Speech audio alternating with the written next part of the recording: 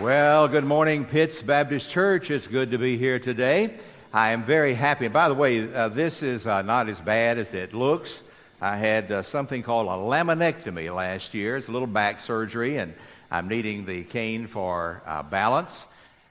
Other than that, I feel so good today that I'm able to be here at Pitts Baptist Church. I talked with your pastor yesterday. His sabbatical time is flying by. But he is enjoying it, but he says that he misses his people. And I know that the people here miss him. And I told him that he is a great leader, by the way, not only of this church, but of the Baptist State Convention of North Carolina. He has held many pivotal positions, and we love and appreciate very, very much your pastor, Scott Davis. I'll tell him that you said hello and not to hurry back. To hurry back. I also appreciate Kevin over here. Thank you, Kevin. Kevin is a dear friend of ours, our development director, particularly Brenda Gray. And we appreciate you, Kevin. Thank you for your introduction. The other Kevin is not here today. Is that he is? There you are. I saw something shining back there, and it kind of caught my eye, sort of like I have here. But thank you for your good work too, and Jonathan and all the other staff here.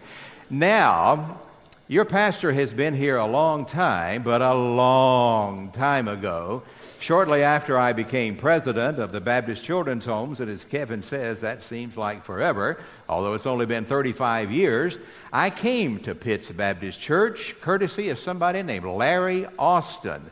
Do any of you remember Larry Austin, who used to work here in education a long time ago? He invited me to be here. Scott invited me to come down last year, but I had to cancel that because of the impending surgery. You know, to have a staff that has been together for as long as this staff has, and I have that where I am too, it is a credit to the Holy Spirit who's keeping this group together. It is a credit to your pastor. Your pastor leads his staff redemptively. He leads them in a way that affirms and blesses them, and it is a credit to this congregation who loves the men and women who are called by God to lead the various ministries of this church. We have seen this already today. Now, I can't spot him from here, but is Dr. Russell Willis in here today? Where are you? And the lovely lady sitting beside you, would you mind standing for just a moment, Mrs. Willis? Now, I know how old you are today. Today is your birthday. Russell, is it okay? 80 how many? 89? All right, and what is your first name? Say? Dot? Are you with me? Let's do it. Happy birthday to you. Happy birthday to you. Happy birthday, dear Dot. Happy birthday to you. Dot.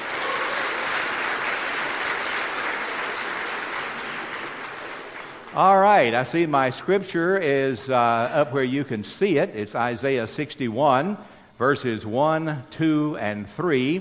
I brought my Bible with me right here on my phone. I have not ever used my phone before, and I don't have to use it today. I like to carry a Bible. Read along with me here. The Spirit of the Lord God is upon me, because the Lord has anointed me to bring good news to the poor.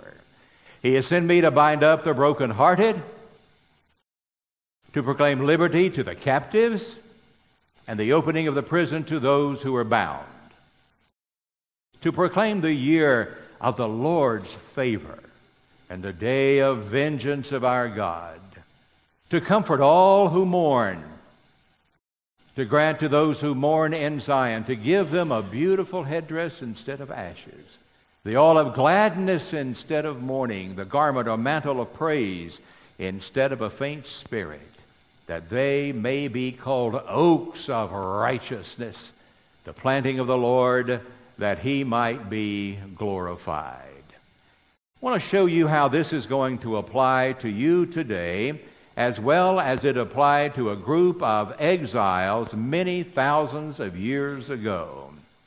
Israel always had a troubled relationship, it seems, with God, but all they had to do was to obey God, be fruitful, and multiply. But they never could quite get it straight. The story of the Old Testament is like a circle or a cycle.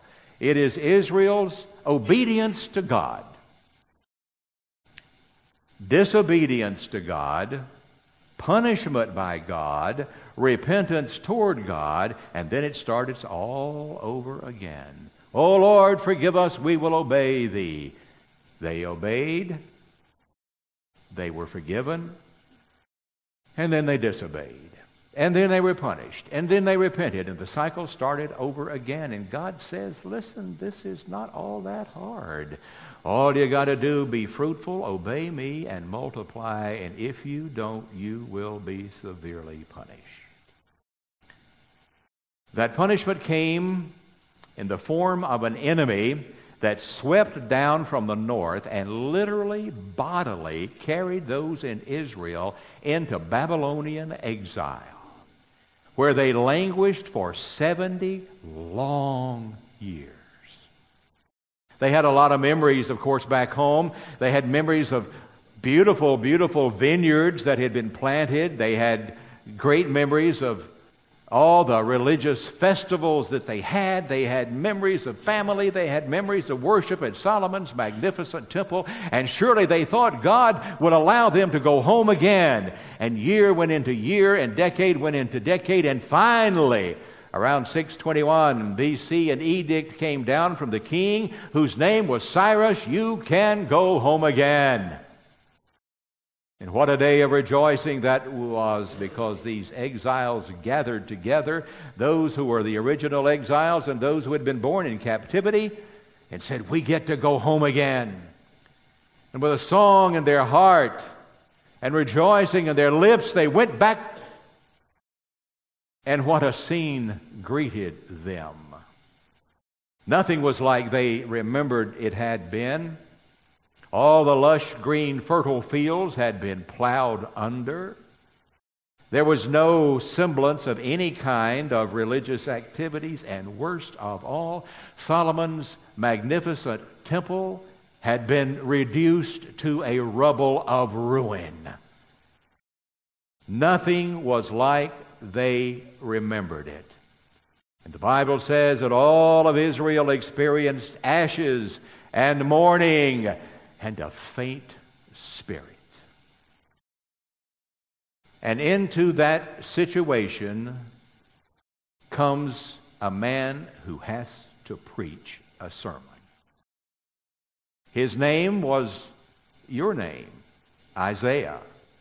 And he was going to preach a word of hope to a group of people who were dispirited, who were discouraged, who were disillusioned, who were despondent, who were depressed.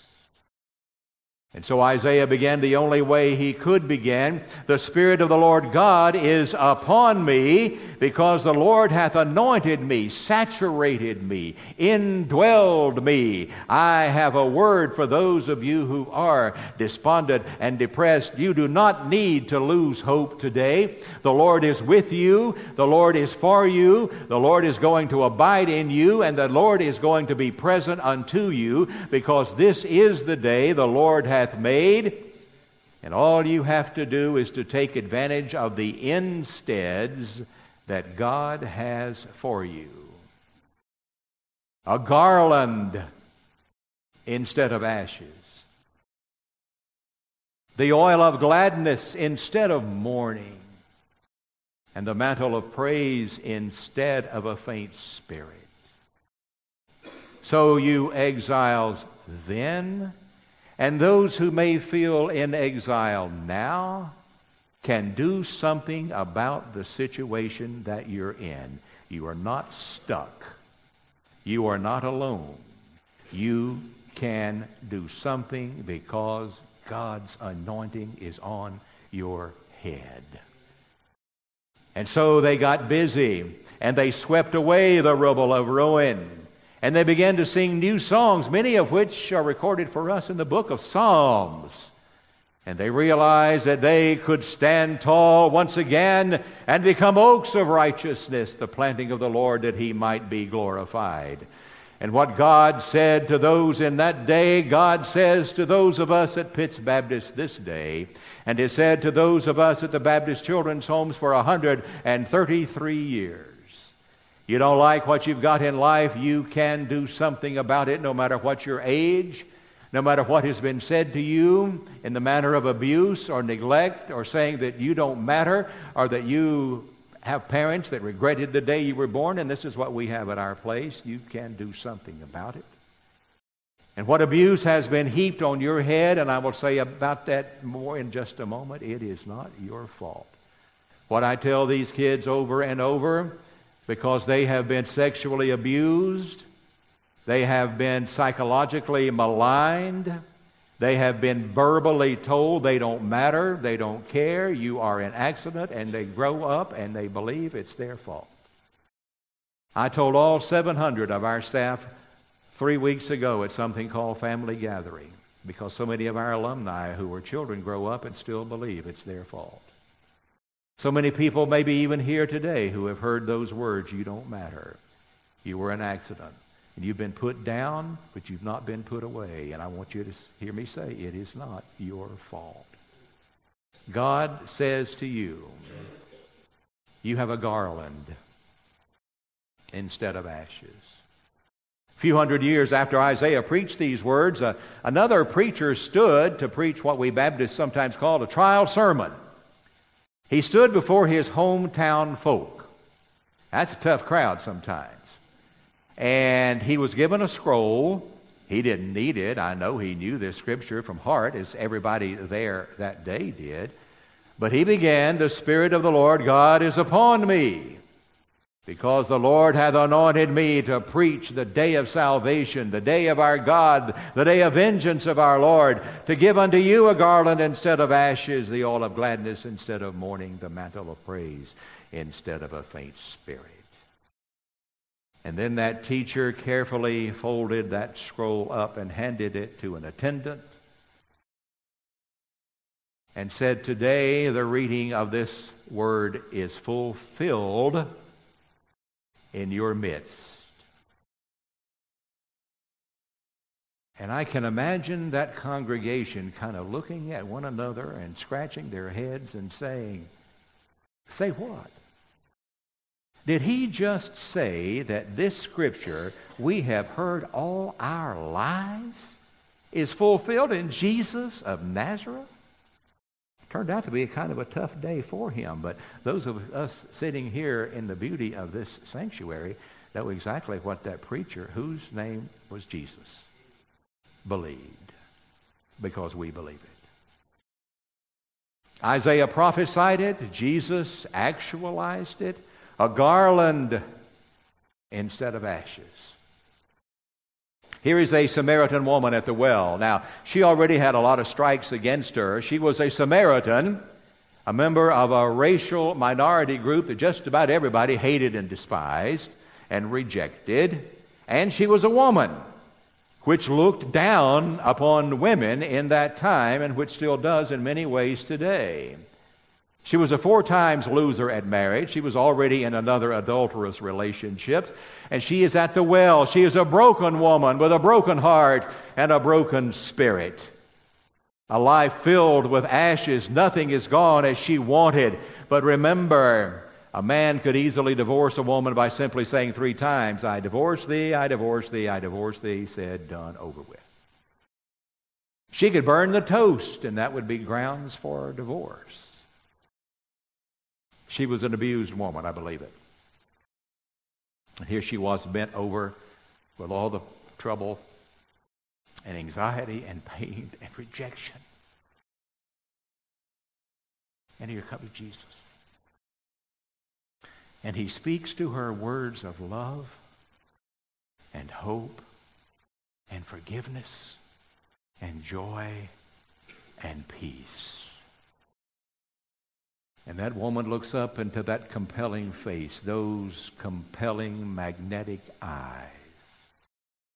And she sees there all the peace and joy and forgiveness and hope that she will ever need. It was like Jesus placed a garland on her head. A garland of hope. A garland instead of the ashes of disappointment. See yourself at the well with the problems and burdens and anxieties that may have kept you awake all night, that were on your mind about somebody you know, a family member today, and you feel like sometimes, well, what's the use? I cannot call this name, but my wife's best friend, one of her best friends from high school, committed suicide this past week. I cannot call her name because she lived in Cabarrus County. We thought she was great. We thought she was well. But hers turned out to be a life of ashes. I'll say more about that in a moment. Let Jesus put a garland on your head. See it. Visualize it. Because a garland means you are a winner. You are first place. You are somebody. And that's what we've been telling these kids for 133 years, that no matter what post you were behind, no matter what post you continue to hide behind, you are somebody. You are valued in the eyes of God. Come now and let us put a wreath, the victory wreath, on your head, a garland instead of ashes. The oil of gladness instead of mourning. The 3 years of Jesus' public ministry were very much like a whirlwind, pushed and pulled and tugged here and there and everywhere. Finally, he was able to get a little respite one time. He went out in a boat there on the Sea of Galilee. I've been there. It's more like a big lake. And he was out with Peter and John. And as they began to come in, they saw the crowd there on that shore. And when I've been right there too, and they pull up, and he was just mobbed. A woman touches the hem of his garment. She is healed. Others touch him and want to be near him. And finally, a man comes up in sheer panic. Rabbi, Lord, you need to come to my house because my daughter is thought to be dead or dying. If anything ever got Jesus' attention, it was the plight of a young person. And I can see him. Can't you now just pivot? I'm going to leave what I'm doing, and I'm going to go to the rabbi's house, and I'm going to see what I can do, which he knew he could because he was going in the power of God. And he goes into that little house. And there was great mourning, weeping, and gnashing of teeth. And why would there not be? Because what grief is there that is any greater than the grief of a child who is dead or thought to be dying? Jesus goes into the little room where the little girl is. He takes her parents. He takes Peter and John. Nobody else is allowed to come in. He kneels by her bedside, and he speaks to her words of hope and health and healing. And it's quiet. And you can then see in your mind's eye that little girl's eyelashes just begin to flutter. And she looks up into the face of Jesus. Very quickly the word spreads throughout that little house. The little girl thought to be dead is now alive. And all those tears that were tears of grief and pain are now tears of joy. It was like there had been a gift of the Holy Spirit. And Jesus simply said to this child what he says to all of us. Wake up, look up, get up. Now, I hear those three every day. Two of them I have no problem with. Wake up, look up, Not ready to get up yet, but it'll be soon. And then he said, give this child something to eat. And they got up and they had a good time because there was on that day the oil of gladness instead of mourning. Now I know because I have done it myself. I have held on to those things out of the past where I feel that I have been maligned and I've held a grudge. And I have, I think, let go of all of them.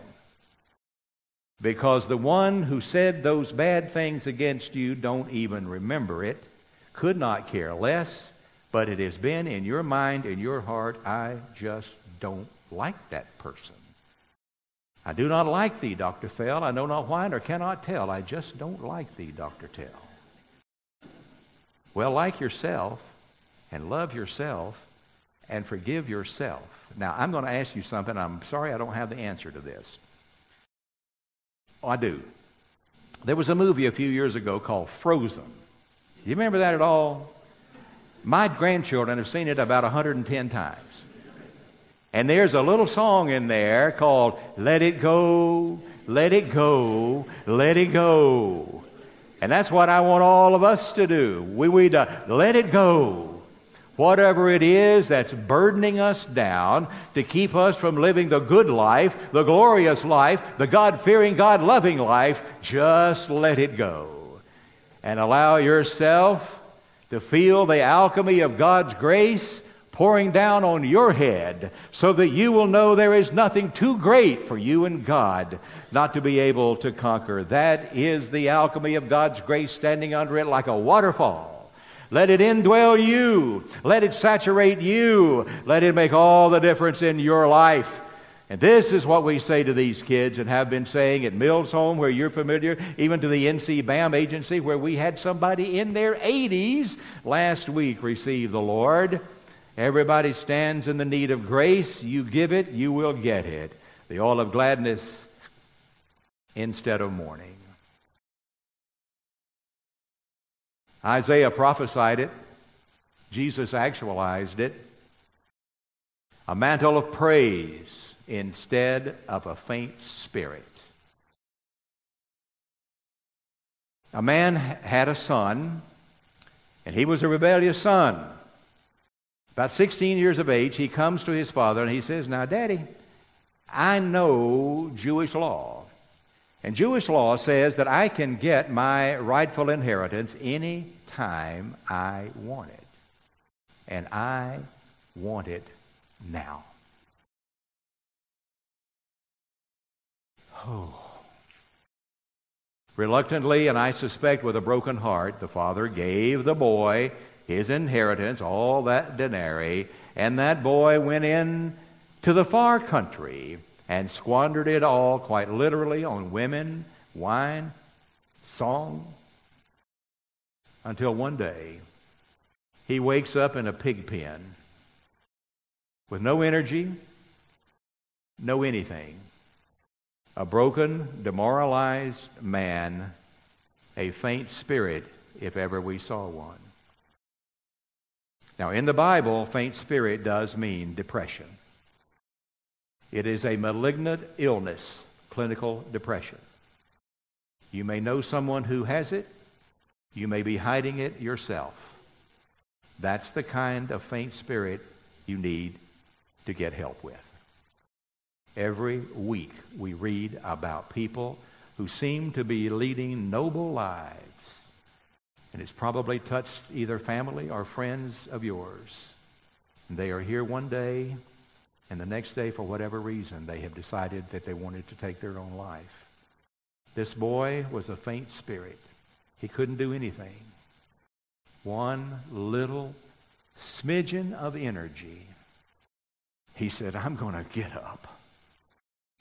And I'm going to go home, and I'm going to be with my daddy. Because my daddy's going to make it right. And so with the last amount of strength that he had, he got up. And he began to trudge home again. And I can see in my mind's eye this little dot out here on the hillside. And the father at home is absolutely frantic. Where's my boy? And he sees this little dot begin to move closer and closer and closer. And then there is that sudden moment of awareness. That's my boy. And they run and they meet each other. And the father, who had every right to criticize and condemn and say, I told you so, puts his arm around his boy. And he accepts him. By the way, criticism is a no-no. I think it's the number one thing that causes trouble in marriage is not lack of communication. That's just too nebulous and too general. But harping, biting criticism. Let it go. So the boy comes home. And not only does his daddy put his arms around him. It ain't nothing like daddy's arms. Unless it's mama's arms. But daddy takes it a step further. Go to the closet over there and bring the best robe in the house. I want to put it on my boy. And he did. It's like the breastplate of righteousness. In the words of Scripture, it is the mantle of praise. And you know it because the Father in this parable is God. God has for you a mantle of praise. A mantle that says, you're my child. I am your Abba. I am your daddy. And you are important to me. So you don't have to be stuck with a faint spirit. You don't have to be stuck feeling that you are alone and that you don't matter. Your being here today, sitting with these dear, beloved friends, show that you are important and that you matter. And you worship and you sing and you praise and you matter to God because you are somebody. You are a child of God. We've been saying that for 133 years. I have spent 35 years of my life telling these kids, these broken families, that you are somebody, that you matter to God, and all the crap that's happened in your life is not your fault.